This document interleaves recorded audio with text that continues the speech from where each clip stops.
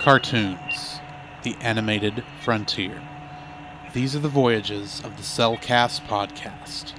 Its continuing mission to explore strange new cartoons, to seek out new animation styles and new creative storytelling methods, to boldly go where so few ever go again.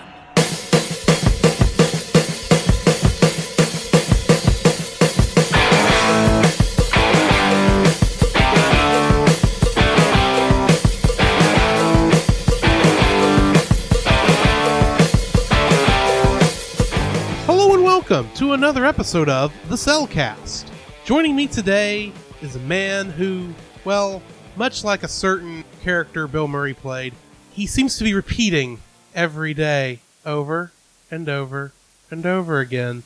Except instead of Groundhog Day, it's Christmas Day. Welcome, Jacob. You still haven't seen that movie. No, I haven't. I'm going to have a headache after this.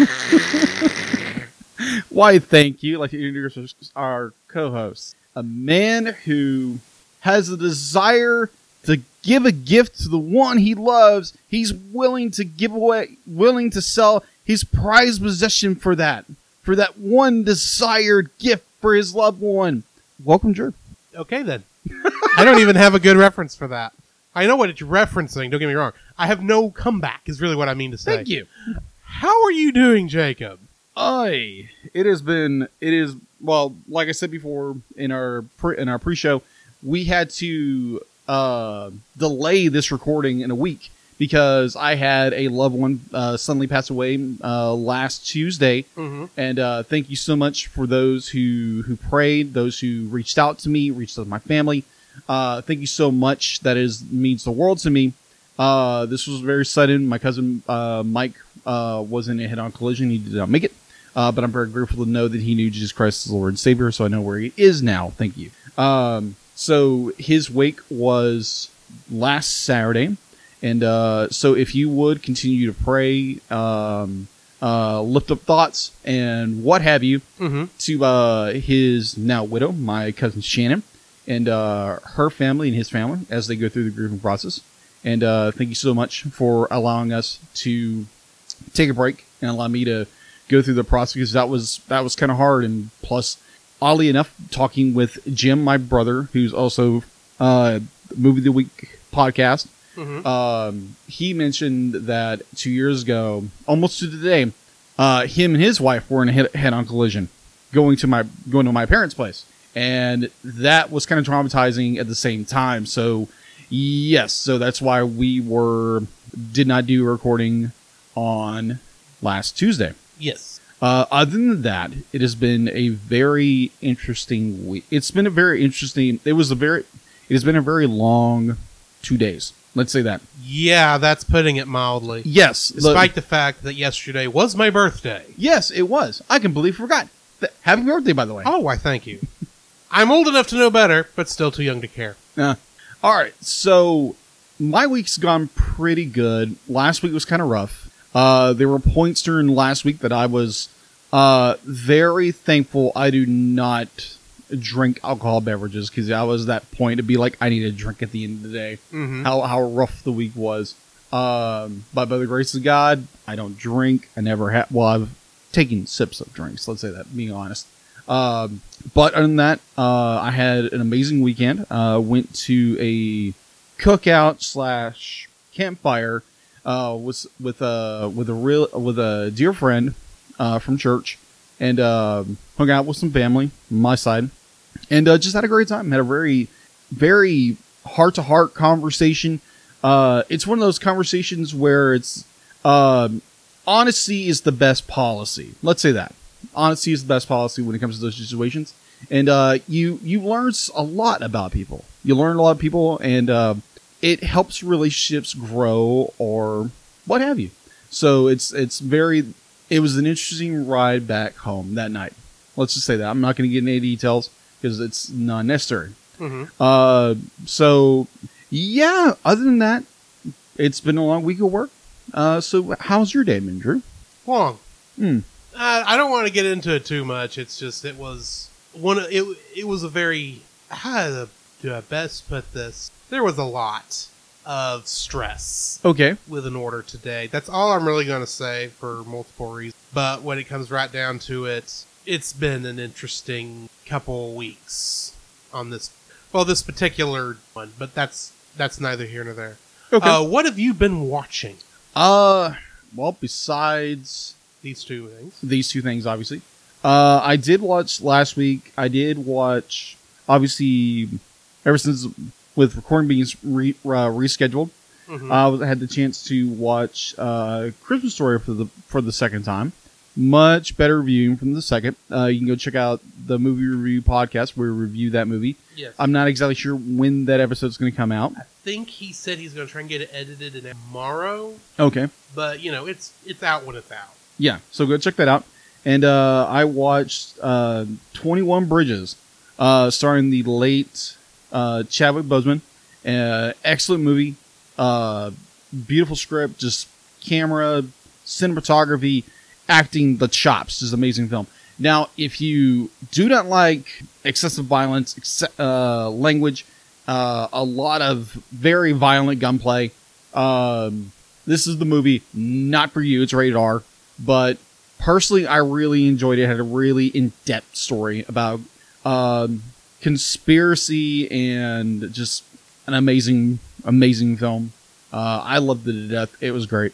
I think that's the only thing I've watched because we didn't watch anything at the Bible study on Sunday. No, we did not. Yeah. It was a late night. That it was. So what did you? Have you watched? I watched along with Mike. Mm. I also watched Ghidorah, the three-headed monster. Ah. I've been going back through the Showa era Godzilla film, Yeah. and this happens to be the next one in line after Godzilla vs. Mothra, which I believe I talked about Mm-hmm. sometime back here. I can't list right now, but that's fine. Oh, there it is. Yeah, way back around August, right before we saw 10. Mm. That's when I saw. Oh, okay. The other one, but I watched Ghidorah. Okay. I then went and watched the Mystery Science Theater 3000 episode on Samson versus the Vampire Woman. Oh. That's a movie and a half. Let's just say that. There's a reason MSC3K covered it. Okay. And then I also watched Stagecoach. Okay. It's not the first John Wayne movie, It's one of. but it's the first one in which it's the one that actually launched his career. Okay. And it's not even the first time he was a starring role, because technically John Ford, also the director of Stagecoach, Mm-hmm. had him do the lead in Big Trail, Okay. which is about the Oregon Trail, Okay. or a trip on the Oregon Trail. Yeah. And he's in that when he's like super young, Okay. like in the 20s. Oh wow. And Yeah. then it's anyway. In this one, it was the first time I'd actually watched this. And I thought it was interesting. It was very well done. I thought. Okay. Excellent. And other than that, I've just been watching YouTube. Yeah, same here. I do want to give a huge shout out to a YouTube channel I love to watch now. It's called The Overly Sarcastic Production. It's hosted by two amazing creators, Blue and Red. That's the name they go by. And they do comedy, almost like a comedic education over literature. Literature. Thank you. Literature. Sometimes I have a hard time pronouncing words. I know. I want you to know that when I crack up at your mispronunciations, I am not laughing at you. I fully understand. I may not understand entirely where you're coming from, but I never want to mock you in that instance. If I'm going to mock you, I'll do it to your face. Okay. In your face. Exactly. No, it's just when I hear things like that, it tickles something in my brain. It's like, yeah. you know how it is. Yes. So I'm not laughing at you. I'm laughing with you. Okay, completely understand. So they do literature, they do mythology, and they also do history. Mm-hmm. So go check them out. They're an amazing podcast. They have over 1.6 million viewers. They've been around for like 8 years. And they're just an incredible source of entertainment, laughter, and just very good history. Very good history. I do disagree with them in some regards. So that they do kind of glaze over some things and highlight a lot more of the things, but that's history. That's, people who do history things. But they're very good. And so just definitely shout out to those guys and, go give them some love if you are willing to. Well, while we're still giving YouTube channels a shout out, I do want to give a shout out to Raw Quiz Show, which I have been on for the past couple weeks. Yeah, how's that going? You should go watch it. Okay. Because I don't want to spoil anything, Okay. but I am winning. That's not really saying much. Yeah, rub the salt in just a little bit. Well, I mean, okay. If I reverse it to... Actually, it was this last episode, so I don't want to spoil too much. Let's just say that there's some people who should learn from their past mistakes. Oh. And did not. Okay. Gotcha. And they are no longer in the game. Oh, that's just not good. The funny thing Sorry, is, whoever that is. well, here's the funny part. Jack Cornwall, who is currently in our chat room, or at least has texted on our chat room earlier tonight, he was playing backup for him while this guy was out. Yeah. And he didn't try to make him lose, but he didn't make it hard. Oh, ow. We kind of teamed up. Oh, okay. All of us teamed up No. to teach this guy a lesson that you ever seen that SpongeBob SquarePants meme where a bunch of people are walking towards this old guy and that guy says, "How many times do we have to teach you this lesson, old man?" Yep. That's kind of what it was. I totally get it. I do totally get it. But go watch that, especially you should go watch all 4 episodes that are out, including the one where we all got mad at the host. Too funny. Which was MCU related, by the way. Okay. Interesting. Fairly well on that, but I don't want to spoil what actually happened. Yeah. I do have to say one thing before we continue. I am editing a secret project for the podcast, Which will be revealed in about a month and a half. Yeah, about a month and a half. So stay tuned for that. It might be connected to a thing we're doing currently. Yes. That's all we're gonna say. Yeah. All we're gonna say. While doing the editing process, I am about 3 episodes away from being completed, which I'm just like of what we've recorded. Of what we recorded. Which I don't think you got any of the season 2 episodes. No, I haven't. I haven't got any of those. And you know where those episodes still are? The bottom one, yeah. That's what I thought. I haven't Old moved. Bessie. I still need to move everything from Old Bessie onto the new one, I have not named that computer yet. I got you. So if you want to help me name my brand new computer and not the thing that gives Jacob seizures, or distracts me. that too. Trying to keep the epilepsy away. Thank you. Appreciate that. If I didn't think I could get away with crap like that, I wouldn't say it. You wouldn't. It's totally understandable. Believe me, I've heard worse. I've heard worse, and it was more. It was coming from a place of love, but more be like, I am going to just rue you and just make this very funny for everybody else, and just like, okay.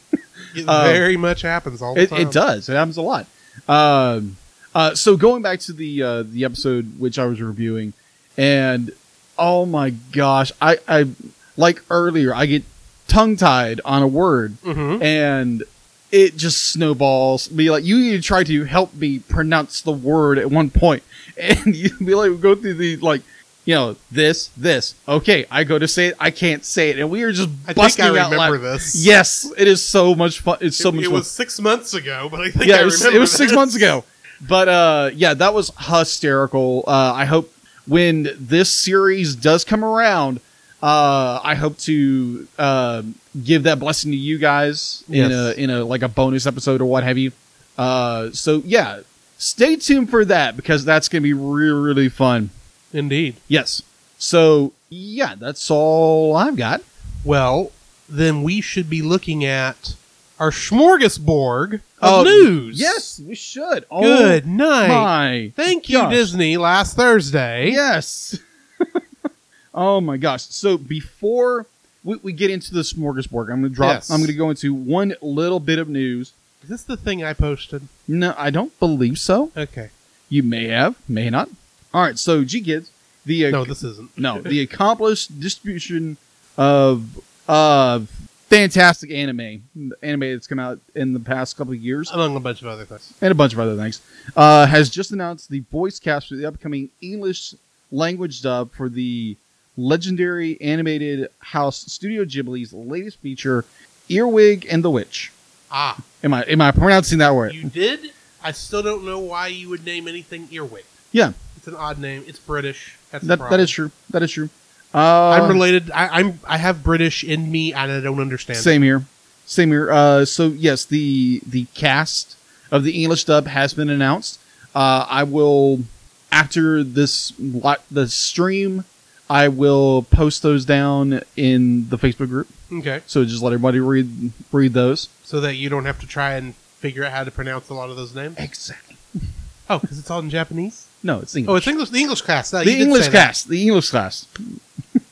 All right. So getting into the smorgasbord. Well, before you get into the smorgasbord, All right. What? I'm going to start off on one that I am extremely excited about. Okay.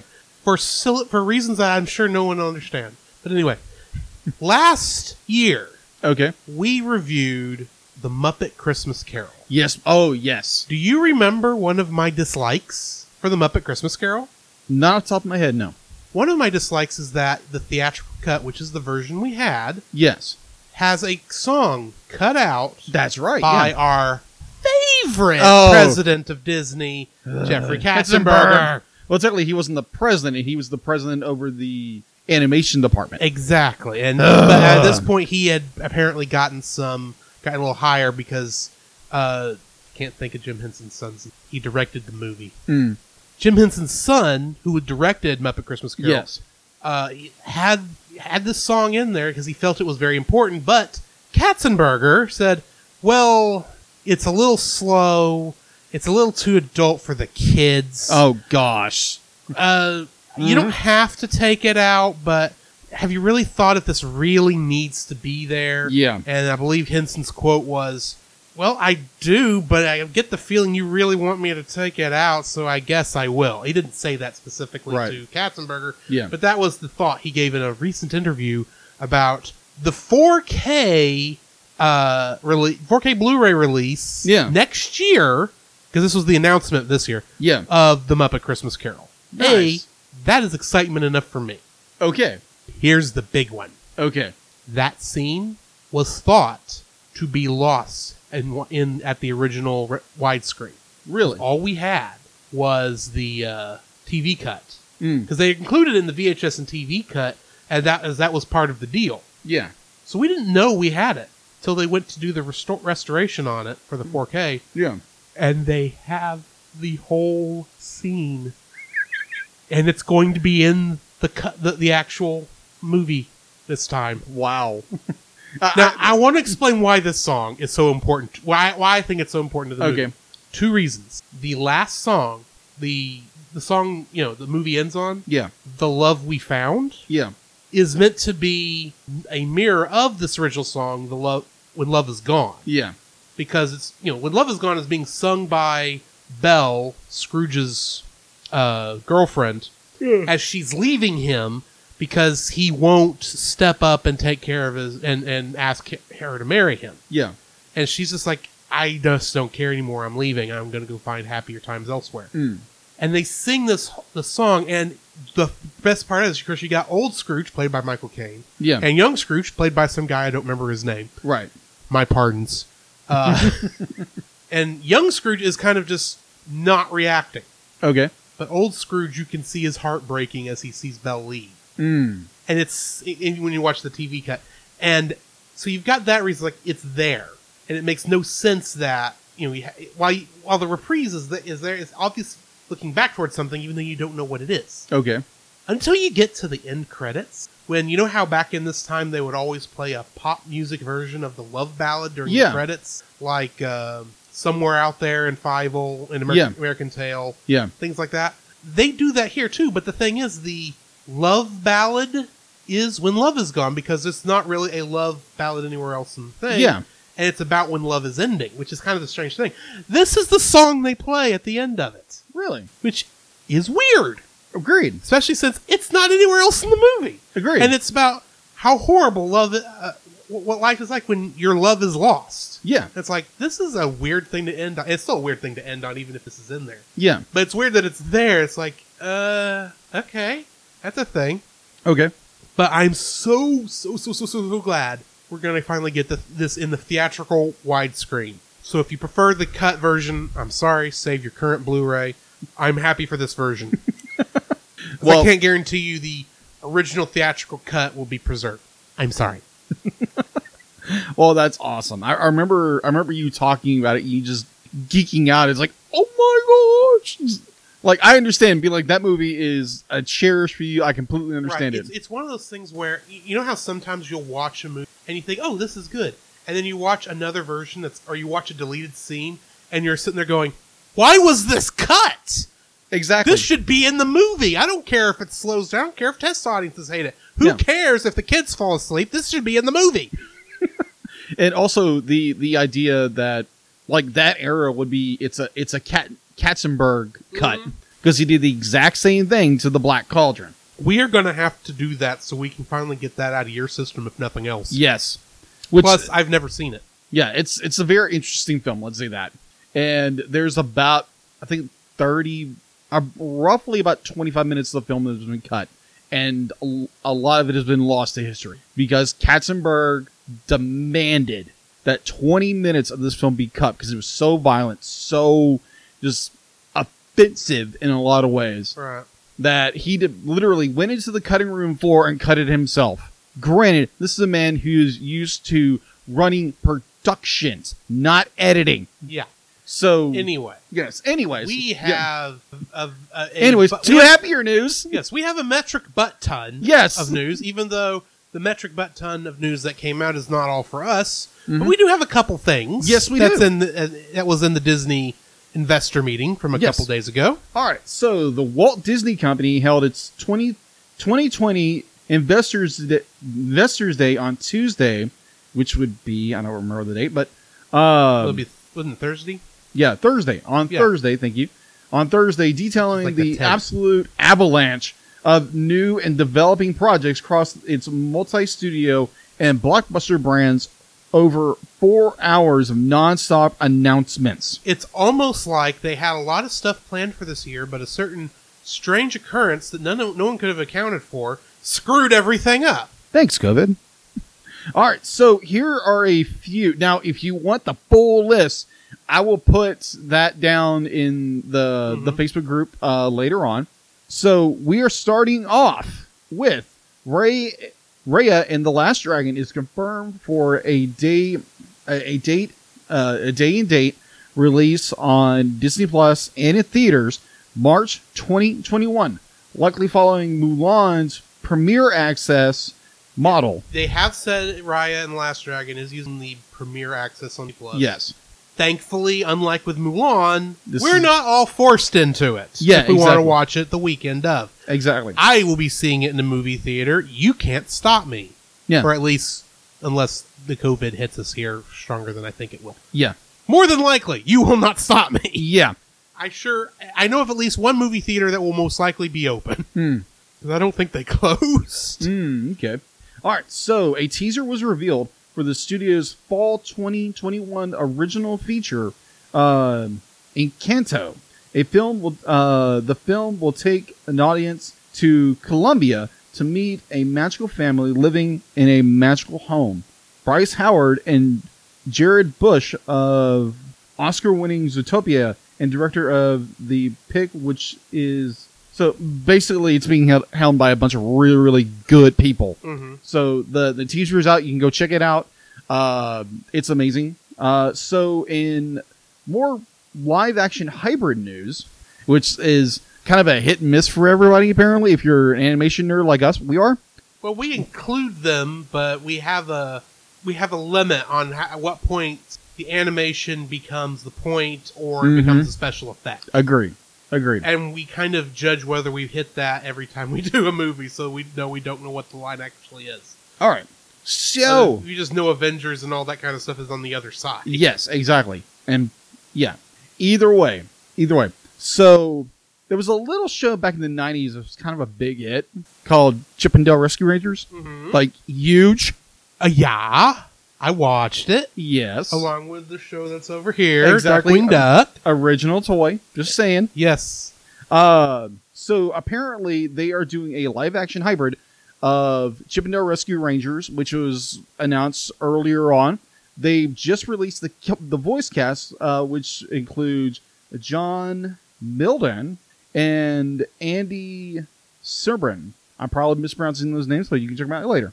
All right, so we have two animated movies coming from Pixar, or this is a TV show and one's a whatever.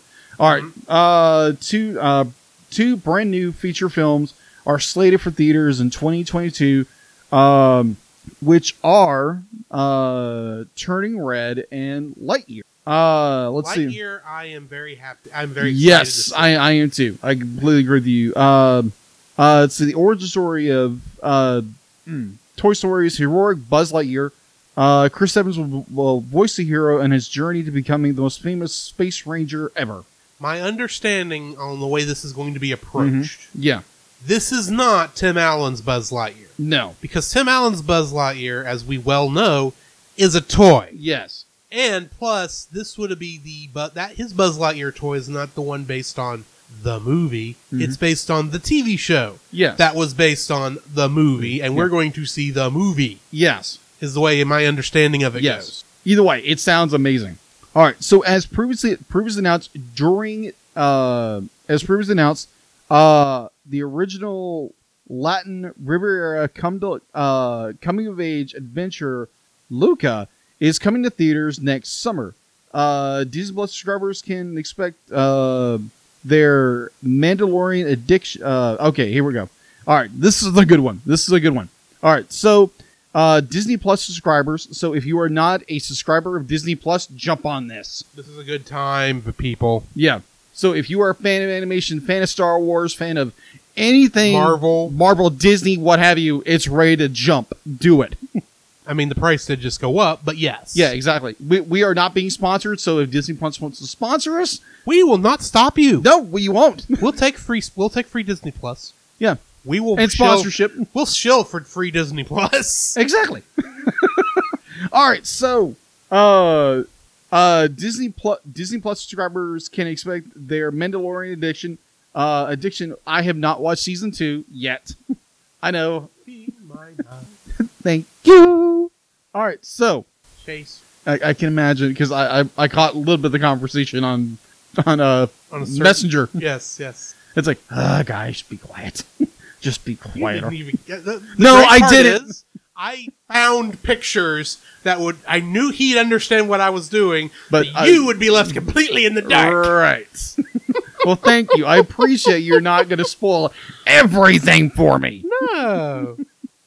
All right, so we are getting 2 new series. The Rangers of the New Republic, which is supposed to be animated, which I'm looking forward to because that's going into much deeper lore, the Star Wars universe, canon, what have you. So that looks like fun. And then also, for those who love the Clone Wars, we are getting a sequel series called Star Wars: The Bad Batch. Yes. The Bad Batch, which will air on Disney Plus, I think in 2022 or 21. I think so. All right. So, and then we get a certain little, a certain company about 10 something years ago started a movie studio, I think it was, called Marvel Studios. Yes. So, and their animated feature, What If? Yeah, What If? Oh my gosh! We talked about this when they announced it almost this time last year. Yeah. And I talked about how excited I was for this show. Yes. Just by itself, because that is a very cool concept. Yes. And some of the clips they showed in the trailer for this made me go, oh, you are going to be good. Oh, yes. I mean, at first, there was a part of me that was like, oh, this is going to be like a motion comic, isn't it? For some reason, I don't know why I was thinking that. But then you actually see some of this animation. It's like, no, you're putting real money into this. Let's see it. Come on, get it out. Chop, chop. I want to see it now. Yes, please. Of course, I also want to see the other shows that come before it now. So with that, you'd be like, I watched the trailer and I literally got emotional because we have the segment of T'Challa. They showed 2 segments. One was the one they kind of told us about way back when, which is what if Agent Carter. got the super soldier serum. Yeah. So we saw some of that. And then there was, what if Yondu picked up T'Challa instead of Peter Yeah. Quill? Oh, that was so good. Yes. Oh my gosh. And then be like and then there's something with zombie Captain America. Yeah, you get zombie Captain America. You get several other little clips here and there. We get to see the Watchers. Yes, we get to see the Watchers. Yeah, and the scene that got me, I just my heart stopped for a fraction of a second when I saw this. Be like it's Yondu talking to a much older T'Challa, and it's voiced by because he recorded all those last year. Yes, I'm forgetting. They recorded all those last year, and we got Chadwick Boseman. Yes, in one last time. Yeah, one last time as T'Challa. T'Challa. I won't say Black Panther because he's on the other side of the galaxy probably in this, but yeah, as Star-Lord. And I was like, oh, Wakanda forever. Of course, that probably means they called him Killmonger. Hey, that's his name, Killmonger. Killmonger. He's probably Black Widow. Black Widow. Black Panther now. Oh boy, we know how that went on in the movie. Maybe it went to what's the sister's name? T'Challa's sister? Yeah, maybe. Right, went to her. I can't think of her name. Yeah, her name is like she's the one who I hope gets the mantle in this next one anyway. Exactly. So yeah, I am super excited about those, but I'm not done yet. No. All right, so I think that's all the news when it comes out of that. The animation wise.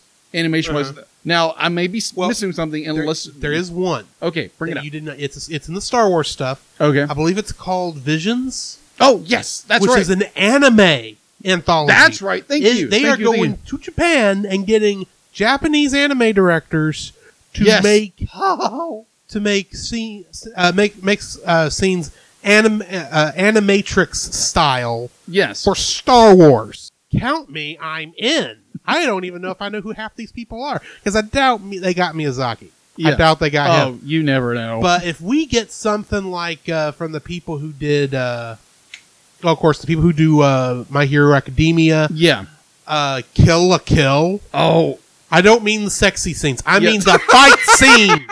Yes. Oh my gosh. I mean the amazing fight scenes. That's the ones I want to see. A Jedi and a Sith fighting like that, please. Yes. So we got Visions. Obviously, thank you for bringing that up. One last little bit of news. So for anybody who loves anime, loves anime, probably knows about the Crunchyroll app.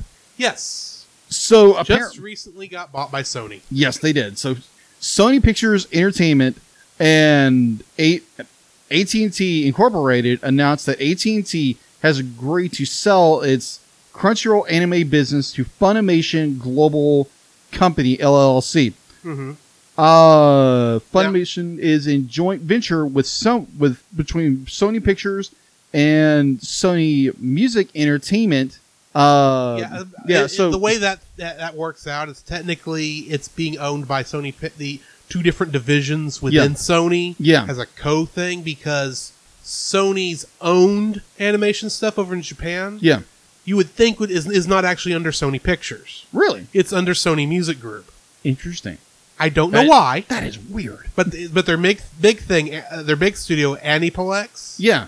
Who you might know from such things as Full Metal Alchemist. Yes. They are owned by Sony Music. Yeah. So in order to make sure that Funimation gets the stuff a lot easier. Yeah. Especially since they technically made the dubs that they ought to be using. They're technically co-owned. Okay. But I want to throw this out there for people who are scared that Crunchyroll is no longer going to be semi-independent and it's going to start Americanizing all their stuff. We are not getting donuts. We are not getting randomly turning people from blackface into white, because they shouldn't be doing that anyway. Yeah. But we're not getting into this weird stuff to try and make it easier for American children to tolerate. Do you want to know why? Why? Because Funimation isn't for kids. I got into a debate earlier this week on another Facebook group. I'm not going to go there. I'm sure they'll find me anyway. But this person was posting tons of stuff. It's like, oh, all this horrible stuff's going to be happening to all our anime because Crunchyroll is the last bastion of subtitled-only stuff. It's like, you know what? Have you actually watched a Funimation dub? I'm not saying they're perfect. Yeah. I'm not, but they are probably the ones who are trying the most to be accurate. They're trying, Viz is getting pretty close too. But, I mean, it's not like we're getting Pokemon. Right. We're not getting the One Piece rap. Yeah. We're not getting Ghost Stories. Even though Ghost Stories dub is hilarious. Yes. But that's not what we're getting. We're getting probably, all this is probably going to be is that Crunchyroll will be the subtitle side of things. Much like it was director. It's probably going to be back during the Crunchyroll, like it was during the Crunchyroll Funimation partnership. Yeah. Back before Sony bought Funimation. Yeah. It's probably going to be like that. Okay. For being honest. Okay. I gotcha.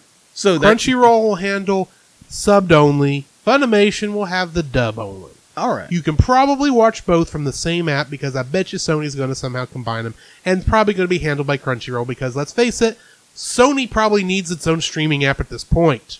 Probably. And PlayStation Store is not doing it. All right, so that's all that is in the news. So, shall we jump into the spoiler-free section of our review of Mickey's Once Upon a Christmas? Yep. Alrighty. So, this was my first viewing. Mm-hmm. For those of you who don't know, this is technically, like Fantasia, a selection of shorts in which kind of a interstitial narration is given to kind of connect everything together, even though there is not an overarching story between these three, other than it's Christmas and we should all be happy it's Christmas. Mm-hmm. The first one is kind of a Groundhog Day Christmas kind of a thing. Yes. The second one is Goofy and Max trying to figure out if Santa Claus exists. Yes. And the third one is Mickey and Minnie doing Gift of the Magi. Yes. By O. Henry. All three of these shorts I thoroughly enjoyed, and the interstitial stuff I liked too. It's always nice hearing Kelsey Grammer's voice on anything. But yeah, the whole thing was fun and enjoyable, and if you've never seen it, I do highly suggest going and giving it a watch. Mm-hmm. All right. Your thoughts? My thoughts. This is my first viewing, like you just said.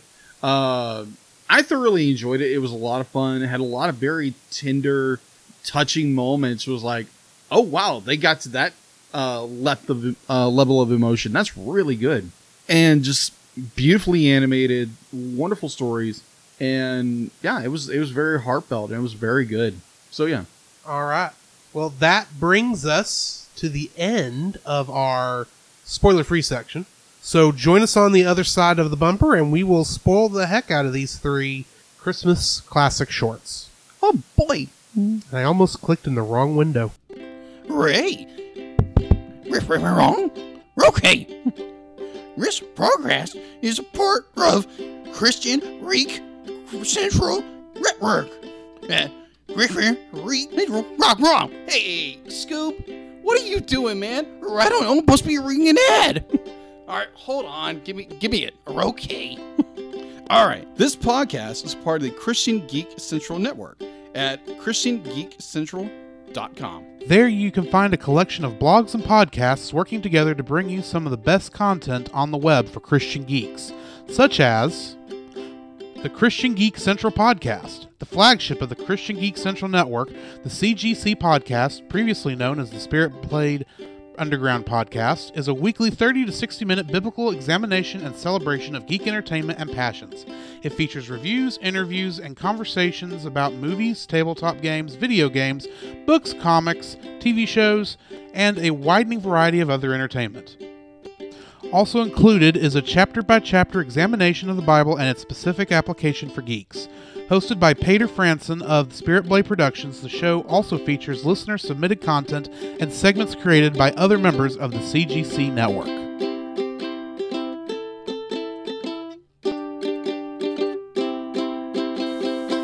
The following is a spoiler-filled review for the movie Mickey's Once Upon a Christmas. Listener discretion is advised. Mickey's Once Upon a Christmas was directed by Bradley Raymond for the Donald Duck Stuck on Christmas segment, He also directed The Lion King 1.5. June Falkenstein for A Very Goofy Christmas. He also directed Scooby-Doo and Arabian Nights. Bill Spears, also for A Very Goofy Christmas, directed something called Top Wing. Toby Shelton, who did Mickey and Minnie's Gift to the Magi and the interstitial animations, also directed The Return of Jafar. And Alex Mann, who was the overall director for the project. Yeah. I didn't see anything else he directed, but he was in the animation department for Oliver and Company and a Goofy movie. Huh. Okay. Donald Duck Stuck on Christmas was written, the screenplay was written by Charlie Cohen. It is inspired by the short story Christmas Every Day by William Dean Howells. A Very Goofy Christmas, the screenplay was written by Scott Gordon, Tom Nance, and Carter Crocker. And Mickey and Minnie's Gift to the Magi, the story was by Alex Mann and Ross Hastings, screenplay by Richard Cray and Temple Matthews, and it is based on the story by O. Henry. Which I don't think is what I said earlier, but anyway. The music for all of this was by J. Eric Schmidt. He also wrote the music for Tasmania and the Sylvester and Tweety Mysteries. Huh. The cast includes Kelsey Grammer as the narrator, and he's most famous for playing Frasier Crane in Cheers and Frasier, and he's also Beast in the X-Men movies, or at least all the old X-Men movies at this point. Mm-hmm. Before I go any further in the cast list, everybody else in the cast list is in Kingdom Hearts. Surprise, surprise to no one. Exactly. So, I will only be saying who they played in Kingdom Hearts if it's somebody besides what they're playing here. Ah, okay. Just to get that out there. Yeah. Okay, so, starting at the top, Wayne Allwine is Mickey Mouse. He played a pirate in Shining Time Station. Ah. Russie Taylor was Minnie Mouse. Huey, Dewey, and Louie. She played Pebbles Flintstone in the Flintstones and WWE Stone Age SmackDown. Oh, gosh. I'm sorry, when I saw that, I had to bring that one up. Yes, I completely agree. Tony Anselmo played Donald Duck. And did you know he was the mayor in the Real Ghostbusters TV show? No, I didn't. Yeah. Huh.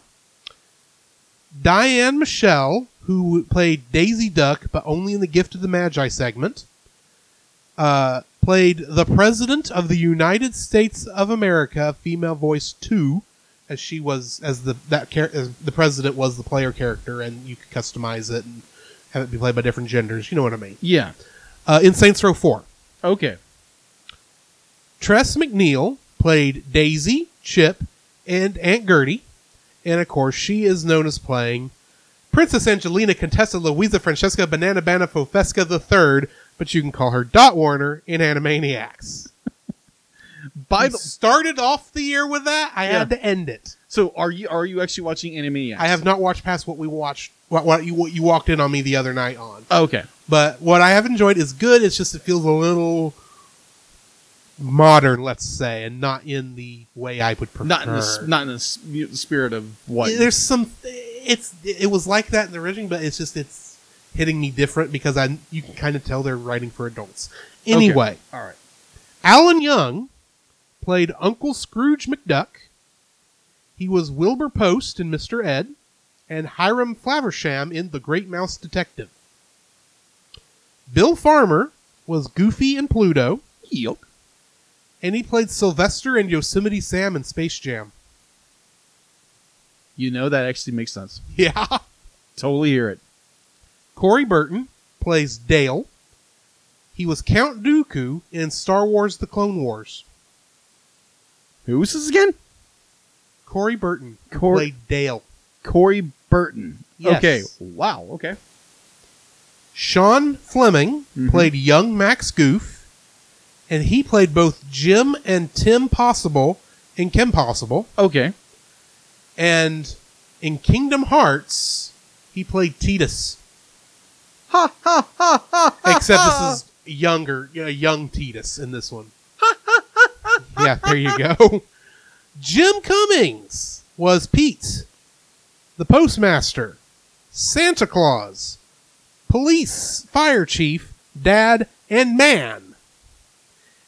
He played and he played Winnie the Pooh in Winnie the Pooh 2011. Ah.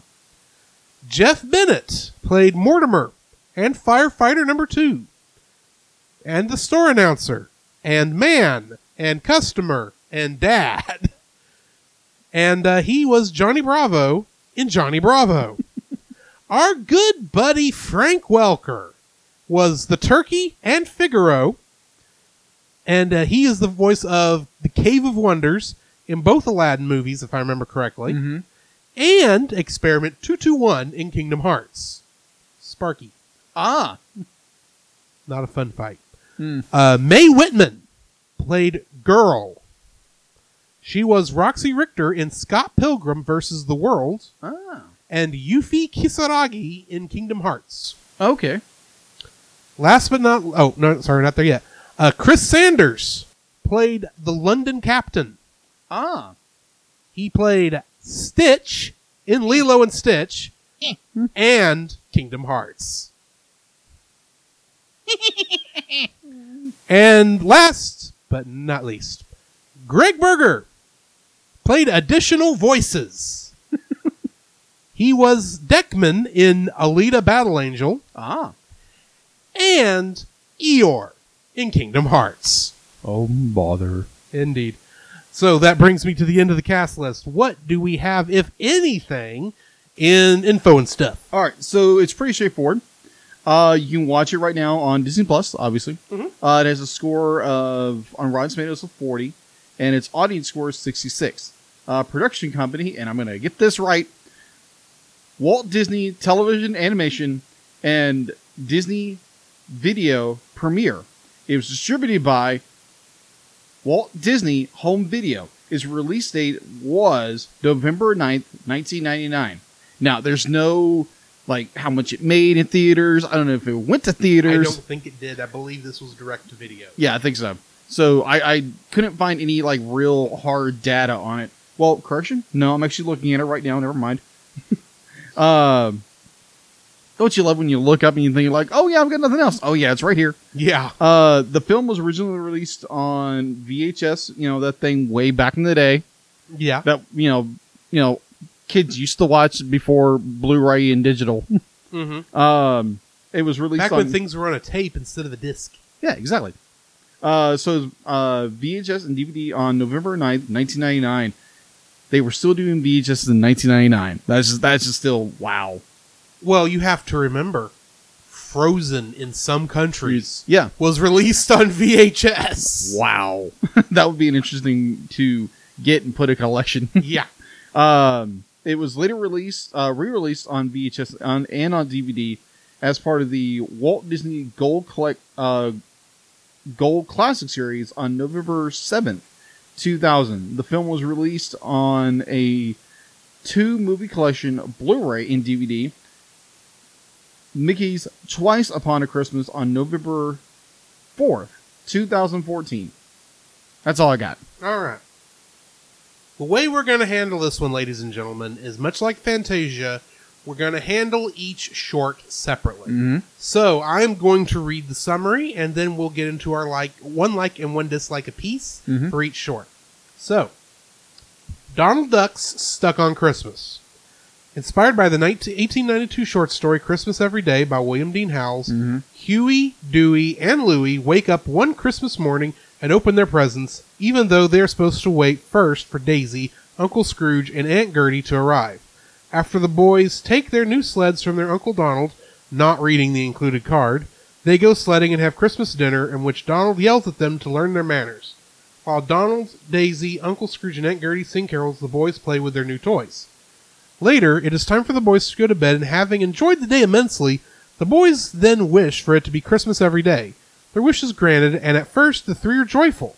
After a few days, however, they begin to get tired of Christmas, and soon realize that every day will be exactly the same as the day they made their wish. They then decide to change the course of action of the next day by playing tricks and pranks, including swapping the cooked turkey with a live one for the dinner table. It turns out to be a terrible Christmas for everyone, especially Donald. Shortly after the boys read the card they were given to them earlier by Donald and Daisy, the card wishes them love and explains that Christmas is not about presents, it is also about being with family. The boys feel guilty and decide to make amends by making the next day the best Christmas ever. At the end of the next day, the boys finally realize the true meaning of Christmas, and the time loop ends, leading into the day after Christmas. So my first my like for this short, I'm going to have to go with the time loop. Okay. This is one of the reasons I also like the movie Groundhog Day, because, and admittedly, this does fall into some of the same traps. Yeah. The first day is generally okay.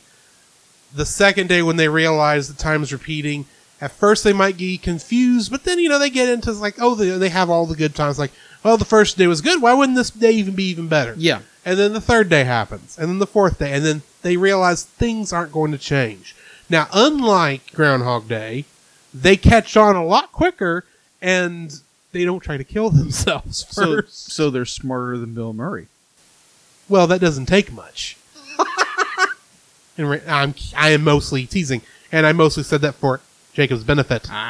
But, well, that and this had to be a 15-minute short. Yeah. 15 to 30-minute short. That had to be a 2-hour movie. Yes. So, yeah, it had to take a little bit longer. Anyway, the fact that they're actually able to use the quote-unquote wibbly-wobbly, timey-wimey to their advantage in many ways in order to both enhance their own ends in the first times through, and the last time through when they try to make it best for everybody, I enjoy. And thinking, how are they going to get out of this next one? And honestly, that last bad one where they're pulling pranks on everybody, Yeah. I felt sorry for Donald. Oh, yeah, absolutely. And I am not a big fan of Donald, some of that being based on the fact that he can't heal. But that's beside the point. Just hating on Donald. But I actually felt sorry for Donald because he tried his best, and the boys did everything they could to ruin Christmas. And so I very much felt appreciated at the end when they took their sleds and turned it into a boat for Donald. Oh, yeah. Which promptly crashed. Of course, it's Donald. Yeah, it's Donald, who we should not be surprised at this point. No. So yeah, that's pretty much what I liked about it. It's like, I love the timey-wiminess of it. Okay. My first and only like for this short would be the lesson in which the boys learn that it's not about the gifts, it's about the heart. It's about what the meaning behind the gift. And I think that's like a lot of children, a lot of young adults come to at some point, that like Christmas is like, yeah, the presents are great, and we do take a lot of we take away more like, oh, I got this amazing gift, but it's not we don't take the heart, we don't take the passion, what people have done in order to have that done.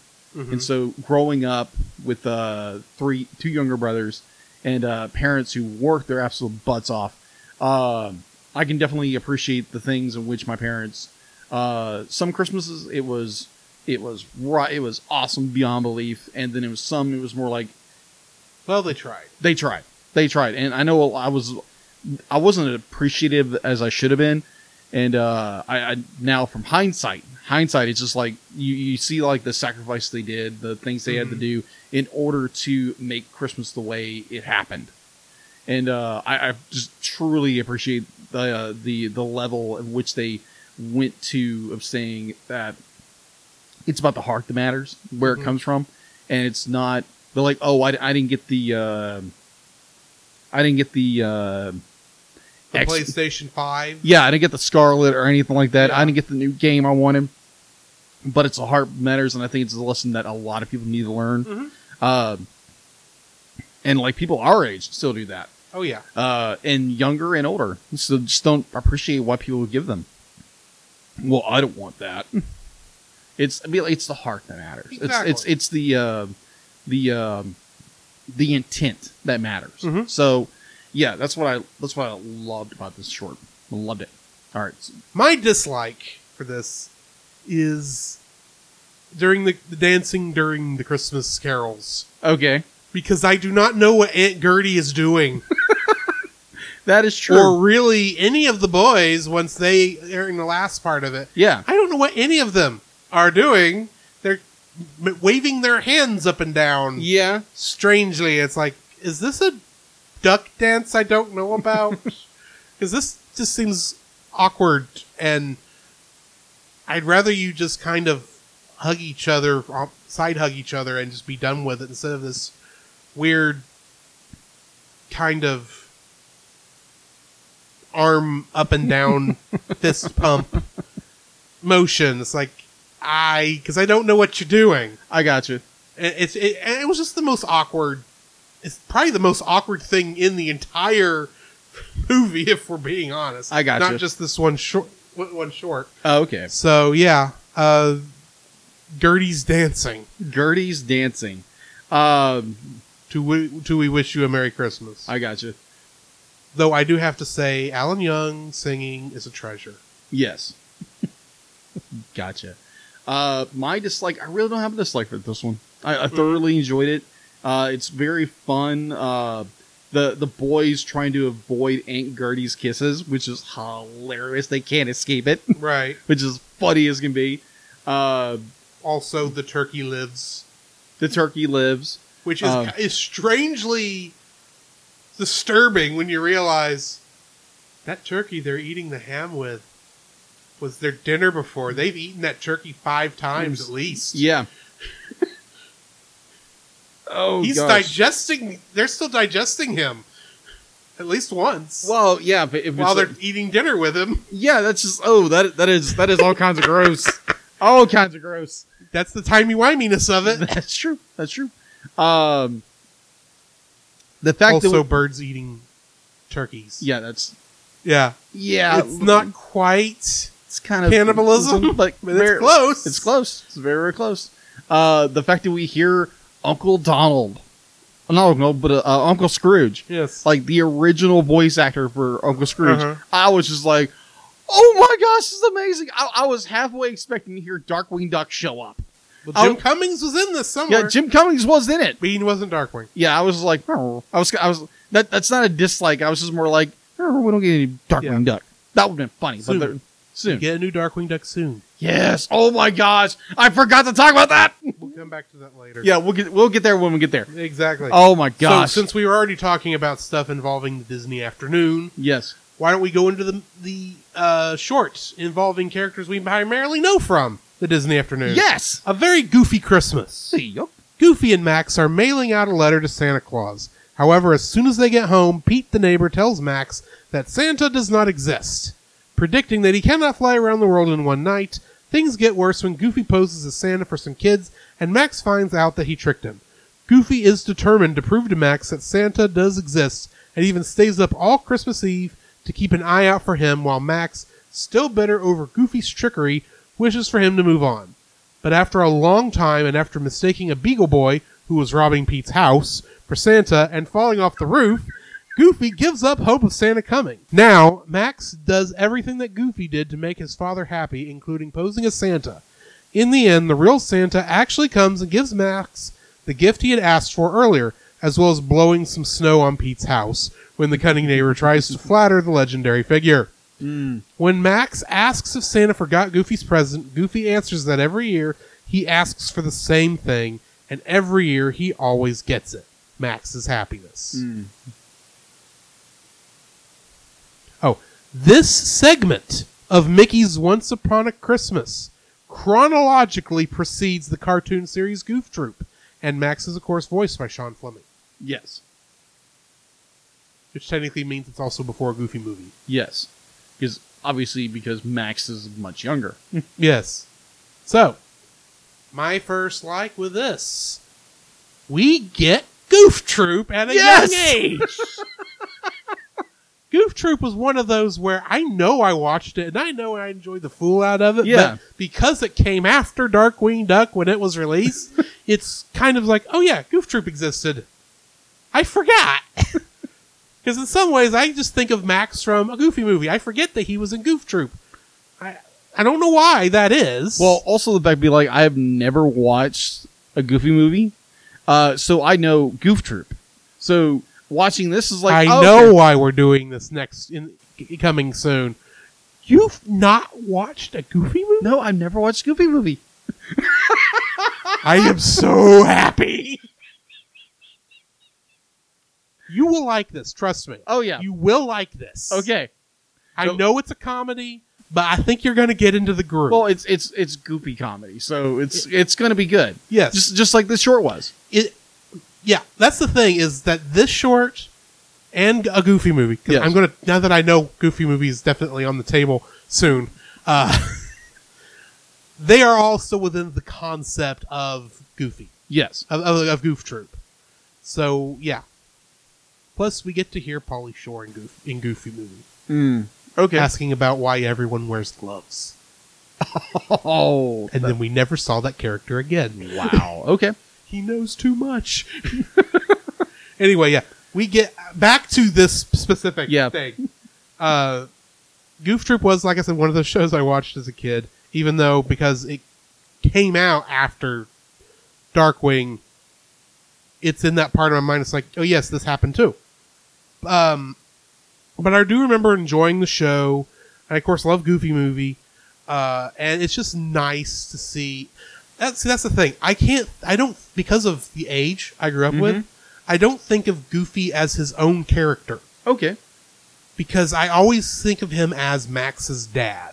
Yeah. Despite the fact I know Goofy had a long and storied history before Goof Troop. Yeah. Except a young Max, though he was not called Max, did appear in an old Goofy cartoon. Yeah, that's right. From the 50s. Yeah. I don't remember the name of it. Me either, but I It remember does. seeing It does. it. I think they just call him Goof Jr. or something. Yeah, like it's that. Goof Jr. But it's essentially Max. Yeah.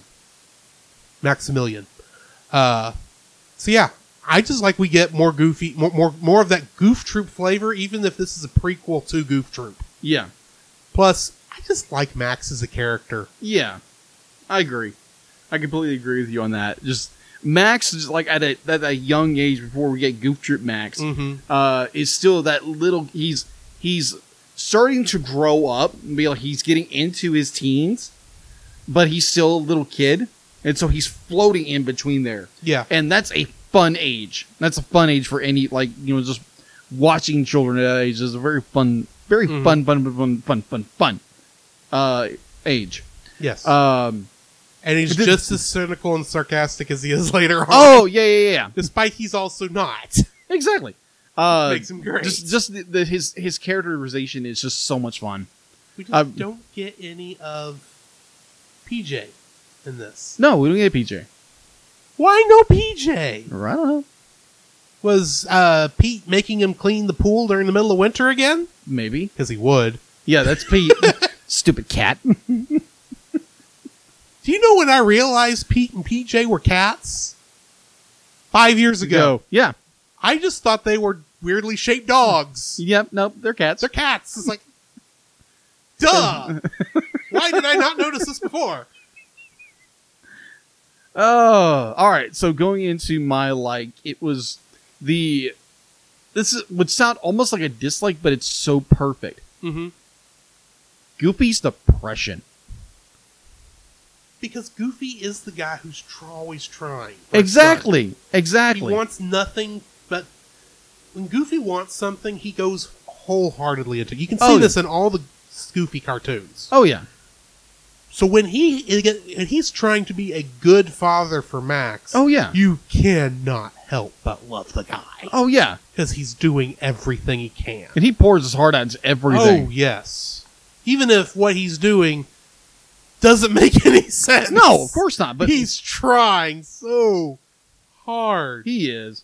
But that moment where, even Goofy gives up. Yes. The fact that Goofy, the most lovable goofball in the world, gives up. He finally gives up on the idea that Sandy's never coming.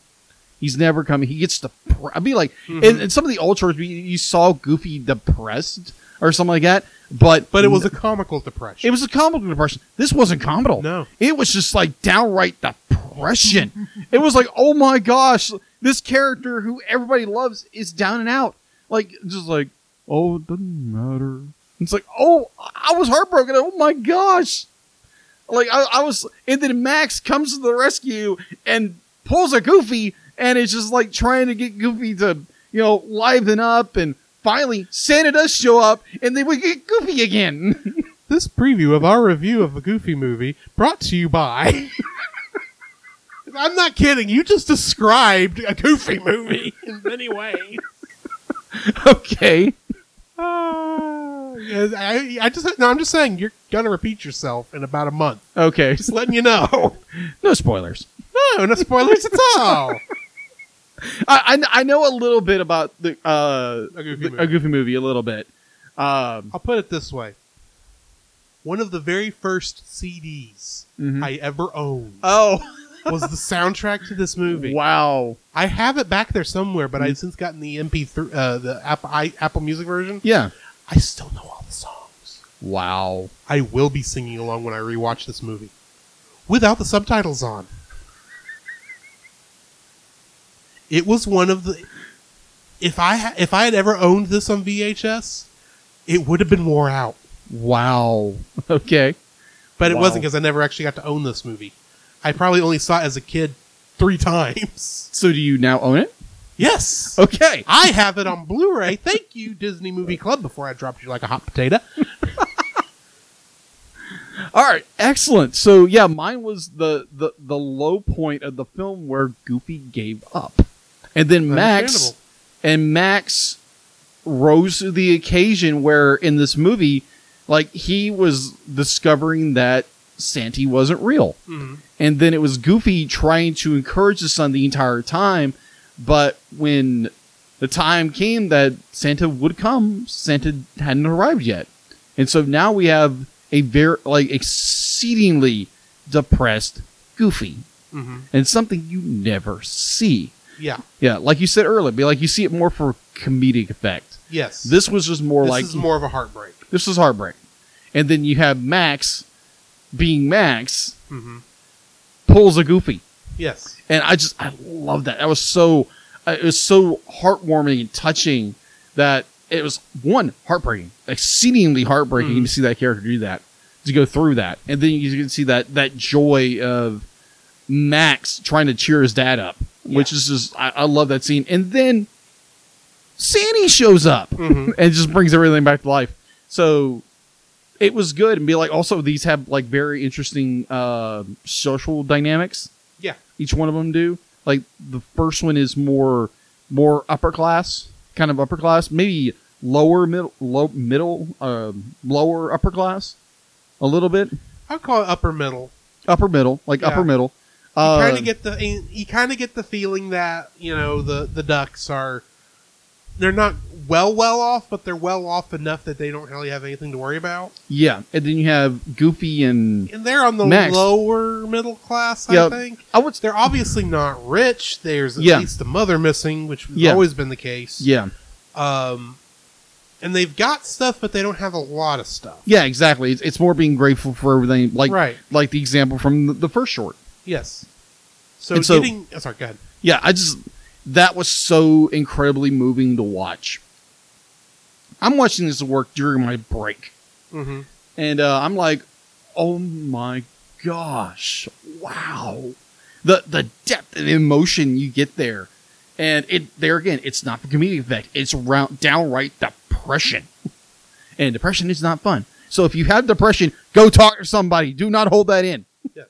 So yes, my number one for our second short was the fact that Goofy got depressed. And that's a weird one, but that's what I loved it. Goofy is not a character you would think of would be very deep. Yeah. And yet they allow him to be deep in this. Oh yeah, it's such a character. It's such a character break from the usual norm of, hey, I'm Goofy. Yeah. So, my dislike. Okay. Max's attitude when they're visiting the poor family. Yeah, I agree with that. Oh my word. This is not the Max I know. Okay. Don't get me wrong. I can see Max being selfish Yeah. and putting his wants in front of everybody else's. Yeah. But he's not the kind of and in many ways I can understand once he realizes his dad's playing Santa Claus. I Yeah. understand that part. Yeah. He's allowed I don't mind him pouting after that learning. Yeah. Because now he feels lied to. Yeah. I understand that part. It's before Goofy Claus Yeah. shows up. Yeah. That while you're in the past, it's like, Max, no, this is not you. You're not like this. You would at the very least put on a brave face and not say stuff that would make you sound so inconsiderate.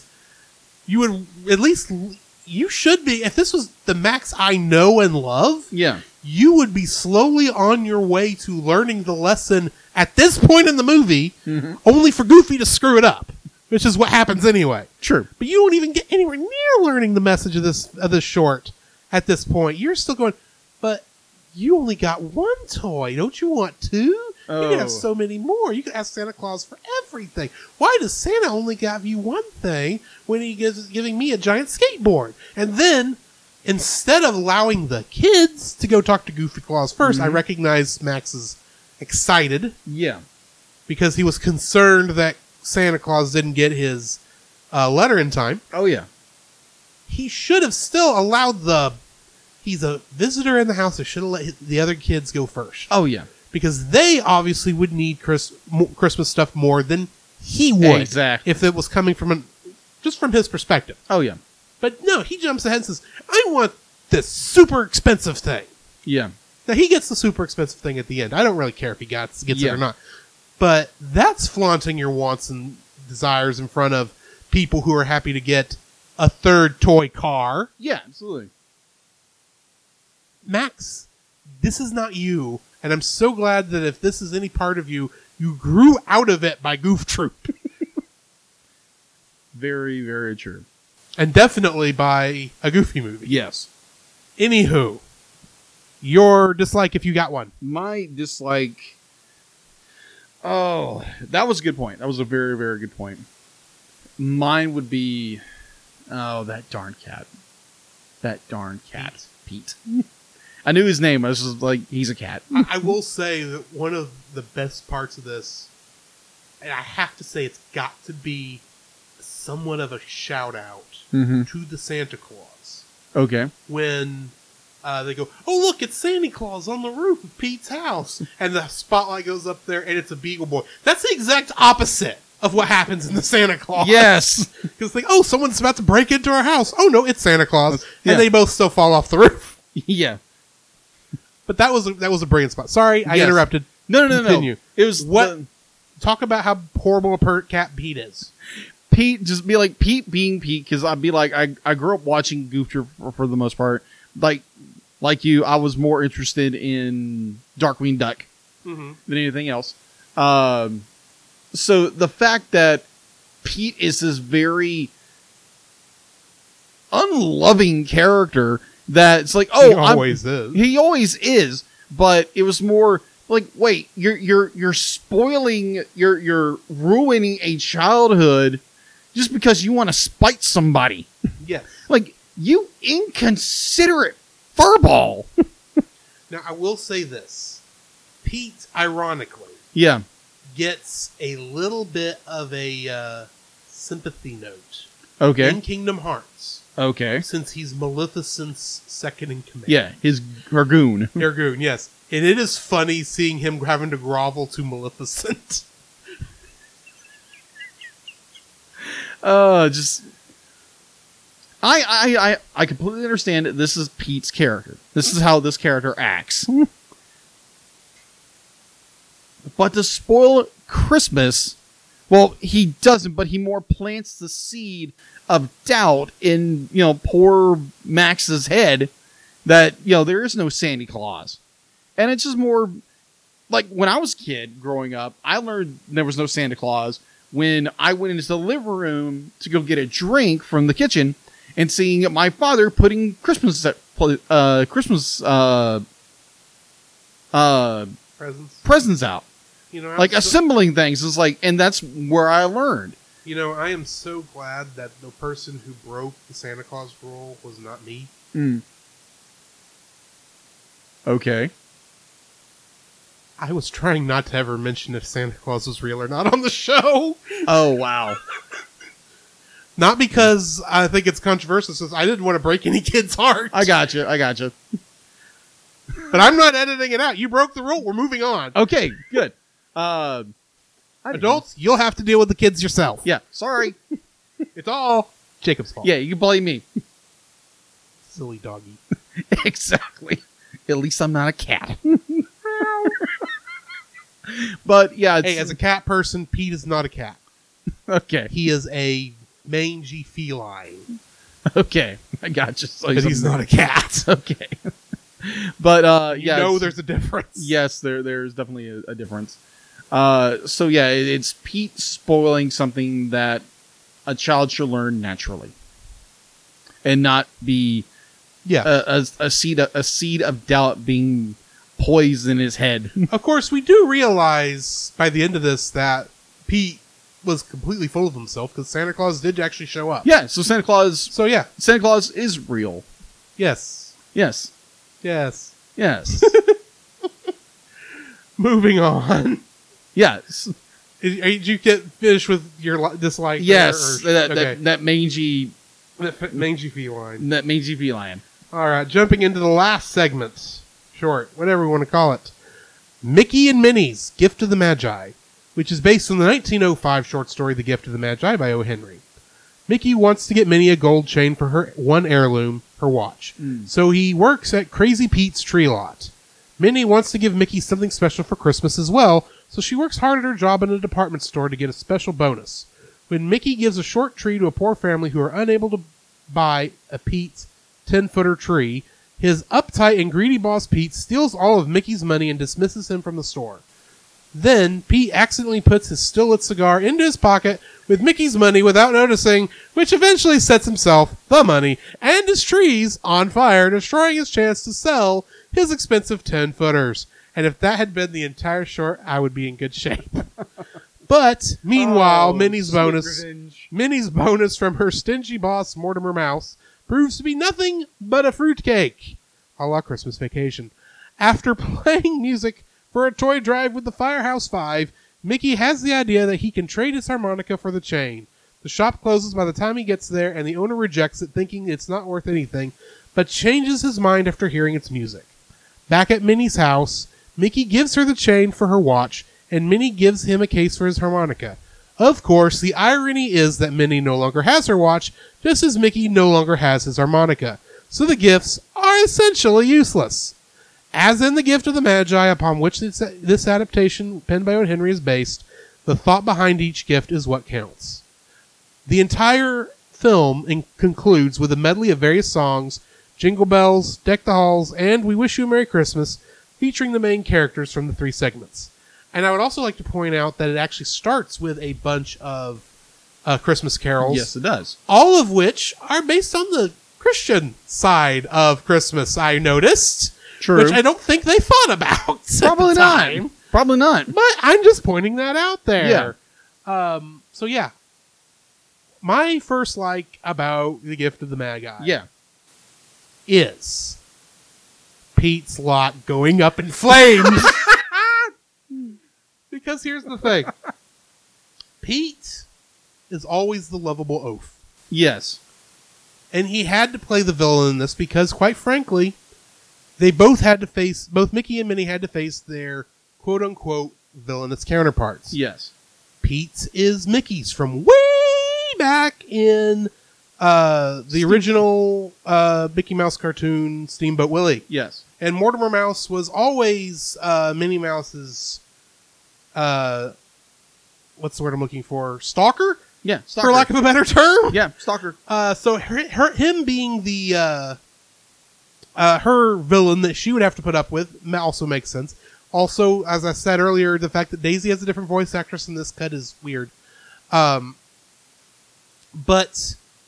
while Pete is still the lovable oaf in this, he goes quite a step too far Yeah, for forgiveness, and you really just do not like what he does in this, and that's intentional because it's got to give Mickey a reason not to be able to pay for his gift. Mhm. So it's hilarious to see that before Mickey can get very far, that Pete has hoisted himself upon his own petard and burnt everything to the ground, including the money he stole from Mickey, Hubris is wonderful, isn't it? including his glorious 10-foot Christmas trees, or as it calls it, 10-footers. Literally, that's how they even categorize that section, 10-footers. And of course, I'm still thinking, okay, when does this short take place? About the 50s. The 50s.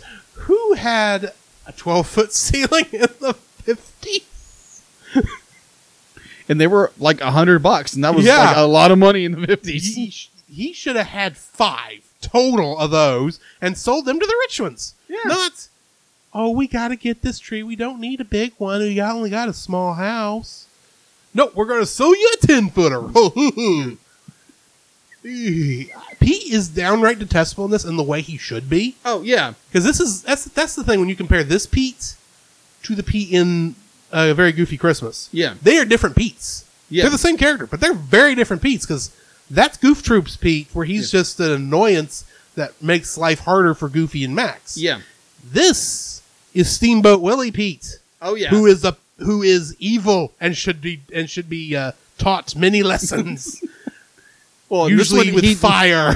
Yeah, with this one, he learned the very valuable lesson of hubris. Exactly. And- So yeah, Oh, good night. yeah, seeing because that's the other thing, because Pete's tree lot catches on fire. Mhm.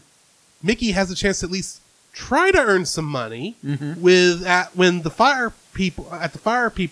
firemen's charity auction. He doesn't earn money, but at least do some good Yeah. at the charity auction when the band isn't there to play because they're all trying to put out Pete's fire. So he's at least able to get the charity going. He's allowed to do that one thing. So yeah, I mean, it's a double-edged sword. It gives Mickey the excuse to have one last good time with his harmonica, Mm-hmm. and it also lets Pete learn a valuable lesson about, not stealing. Yeah. I do want to point out one thing when you're like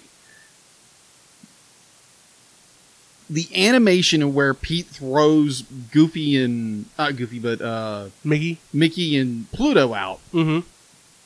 The fact that the animation is so it's just I love how the animation is where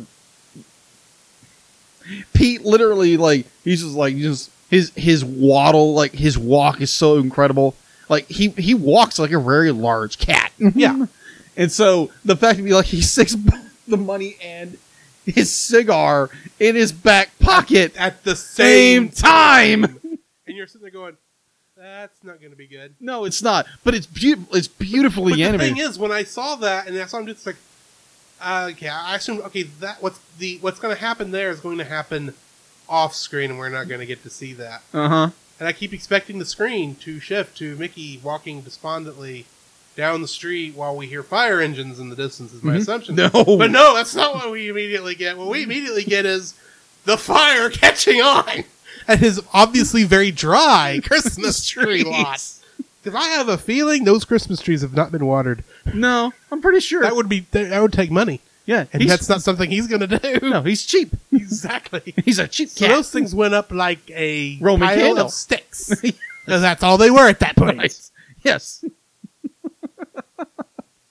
Oh man, that was such a great scene. Such a great scene. Okay, Your first like. my first Or like. your like, I should My say. like for this particular segment would be the very poignant moment where both Mickey and Minnie are giving their gifts and what they had to sacrifice in order to get the gift. Mhm. It was so as an audience member, you knew what happened. Oh, yeah. You didn't know what Minnie did. You knew what Mickey did. Well, I mean, here's the thing. If you've ever heard the story of the Gift of the Magi. Yeah. Even if you've only heard a brief description, you knew what was going to happen. Yeah. Mickey and Minnie were going to give up the thing that the other one was going to buy them an accessory to, so that the gifts are going to be utterly useless. Yeah. And at least we didn't have to see Minnie bald in this. Yeah. Okay. Because in the original one, the guy is buying a hair clip for his girlfriend, wife, Yeah. and she shaves her head Mm. to sell the hair to a wig maker, Yeah. so that she can buy whatever his gift was. Yeah. I don't remember what it is. So at least we don't have to get bald Minnie. Okay. Well, the one thing I've never, ever read the Gift of the Magi, or Magi. I think I'm pronouncing it Magi because that's apparently how my parents' pastor pronounces it. Oh, okay. When he was talking about the three wise men last Yeah, Magi. earlier. Yeah, I remember you talking about that. So, like, I'd be like, yeah, I saw it coming from a mile away. Oh yeah. And this is like, man, just like the sacrifices these two characters make in order to not make make their boyfriend or girlfriend happy, but at the same time the willingness they're willing to sacrifice their most beloved treasure in order to obtain that, Mm-hmm. and ultimately to almost cancel them out because of their willingness to sacrifice their most beloved treasure. Mickey with his harmonica and her with her watch. her watch. Of course, Well- I would like to point out that she's not going to be living in that house much longer. Yeah. You saw those bills. Oh, yeah. She probably can't pay them. No. She's going to be out on the street with Mickey one way or the other. Yeah, exactly. Next year. Yeah, at least. Oh, gosh. But, Sorry, that's the thing. It's one of those weird things I always notice. yeah, I did It's like- too. This is going to be bittersweet. Yeah. And not agreed. just because it's Gift of the Magi. Yeah, agreed. So, yeah, mine is the loving sacrifice these two characters Mhm. do in order to give their respected love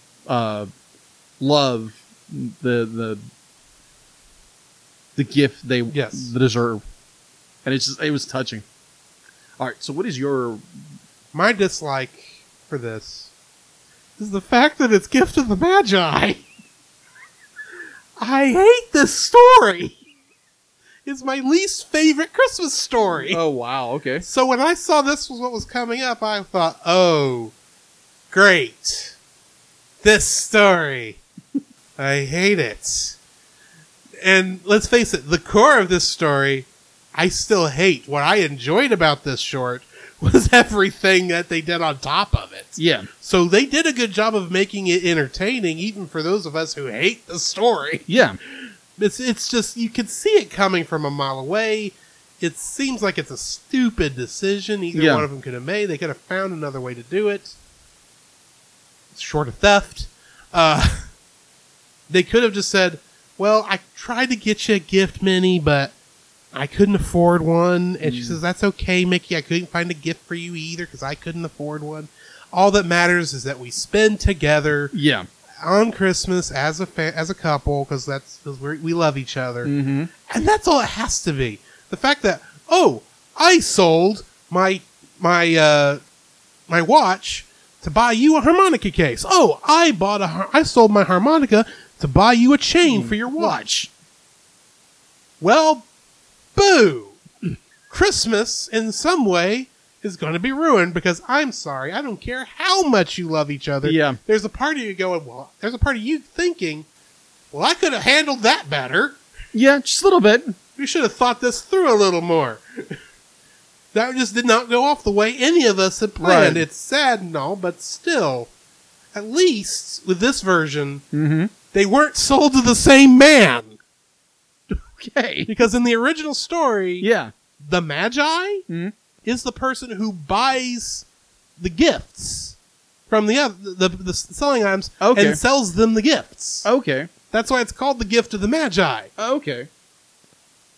And it's like, so this guy profits and nothing good happens from it. It's like, at least we didn't get that guy.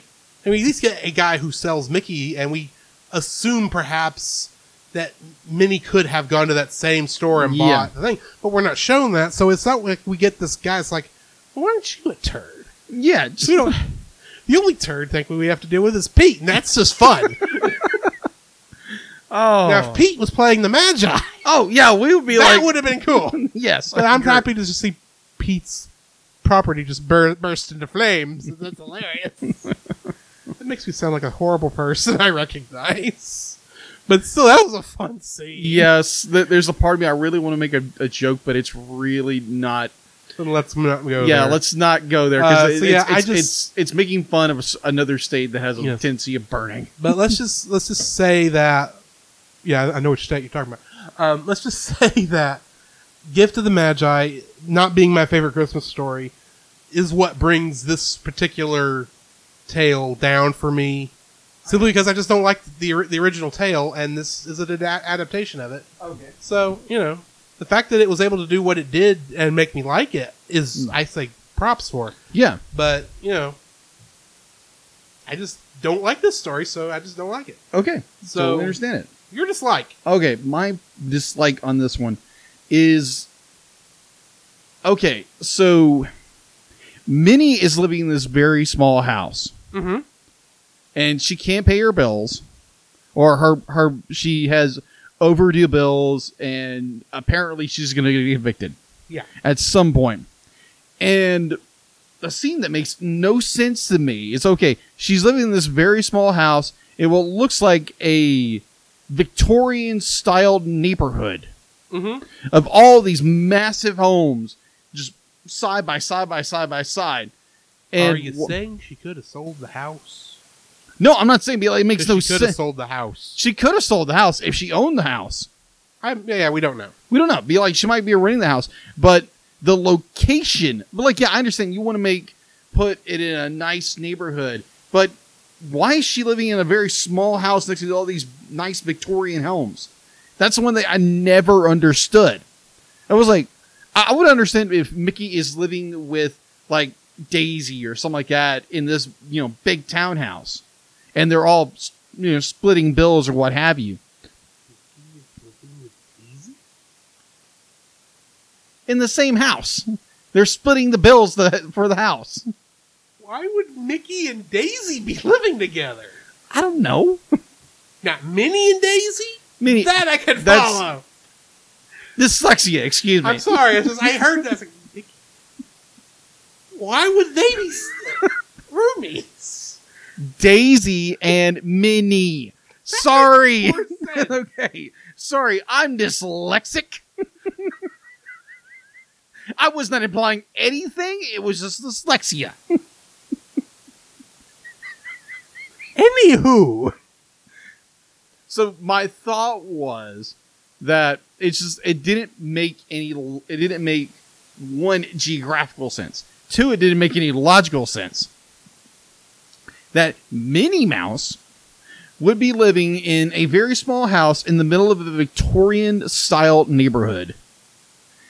And it's just I understand if she's living in a smaller subdivision, a smaller city block, or she's living in a townhouse or something like that, apartment style building or what have you. But no, she's living in a small little house in the middle of what looks like a very rich neighborhood. Yeah.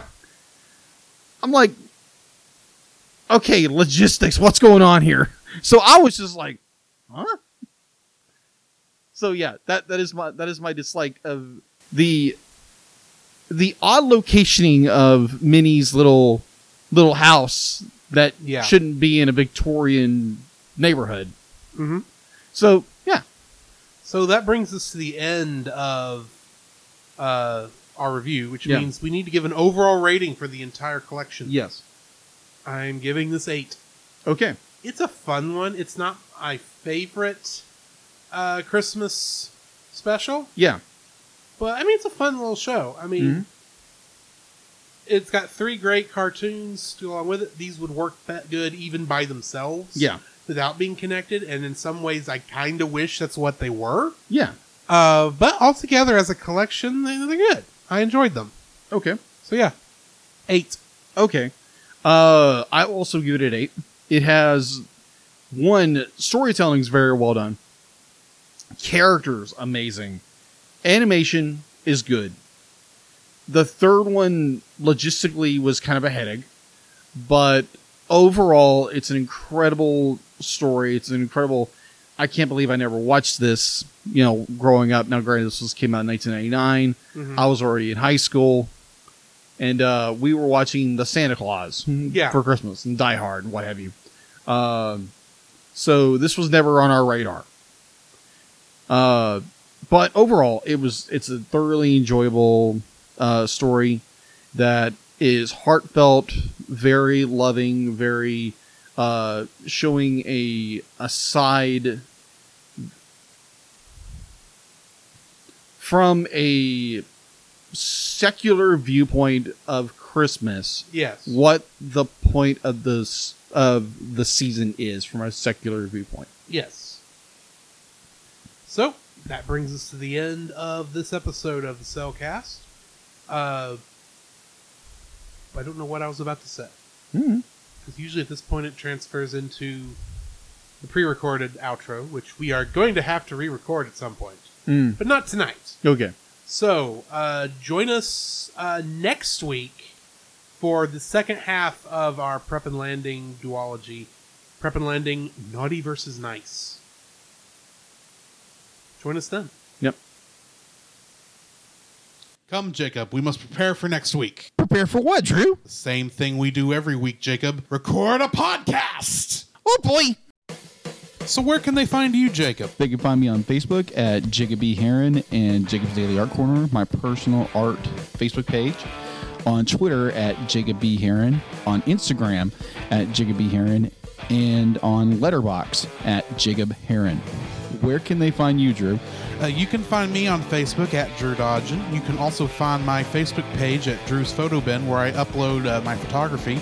You can also follow me on Letterboxd at GGeorge759 and Twitter at GGeorge759. Where can they find us, Jacob? You can also visit our website, thecellcast.podbean.com, where you will find every episode we released and links to listen to it on Apple Podcasts, Google Play, and Stitcher. Our RSS feed, if we aren't in your favorite podcast app directory, please share, review, and subscribe to us there and share us with your friends. You will also find a link to our Facebook group, the Double Feature Podcast Community, where we talk about both animated and live-action movies. We share this with our other podcasts, which we do with Jacob's brother Jim, at the Movie of the Week podcast, where we talk about live-action movies. You can also email us at thecellcastpodcast@gmail.com. Also, please like our page on Facebook. We try to post about upcoming movies. If you comment on that movie's post before we record, we'll read your comments in the episode. And remember, every time we say the Cellcast, that is with a single L.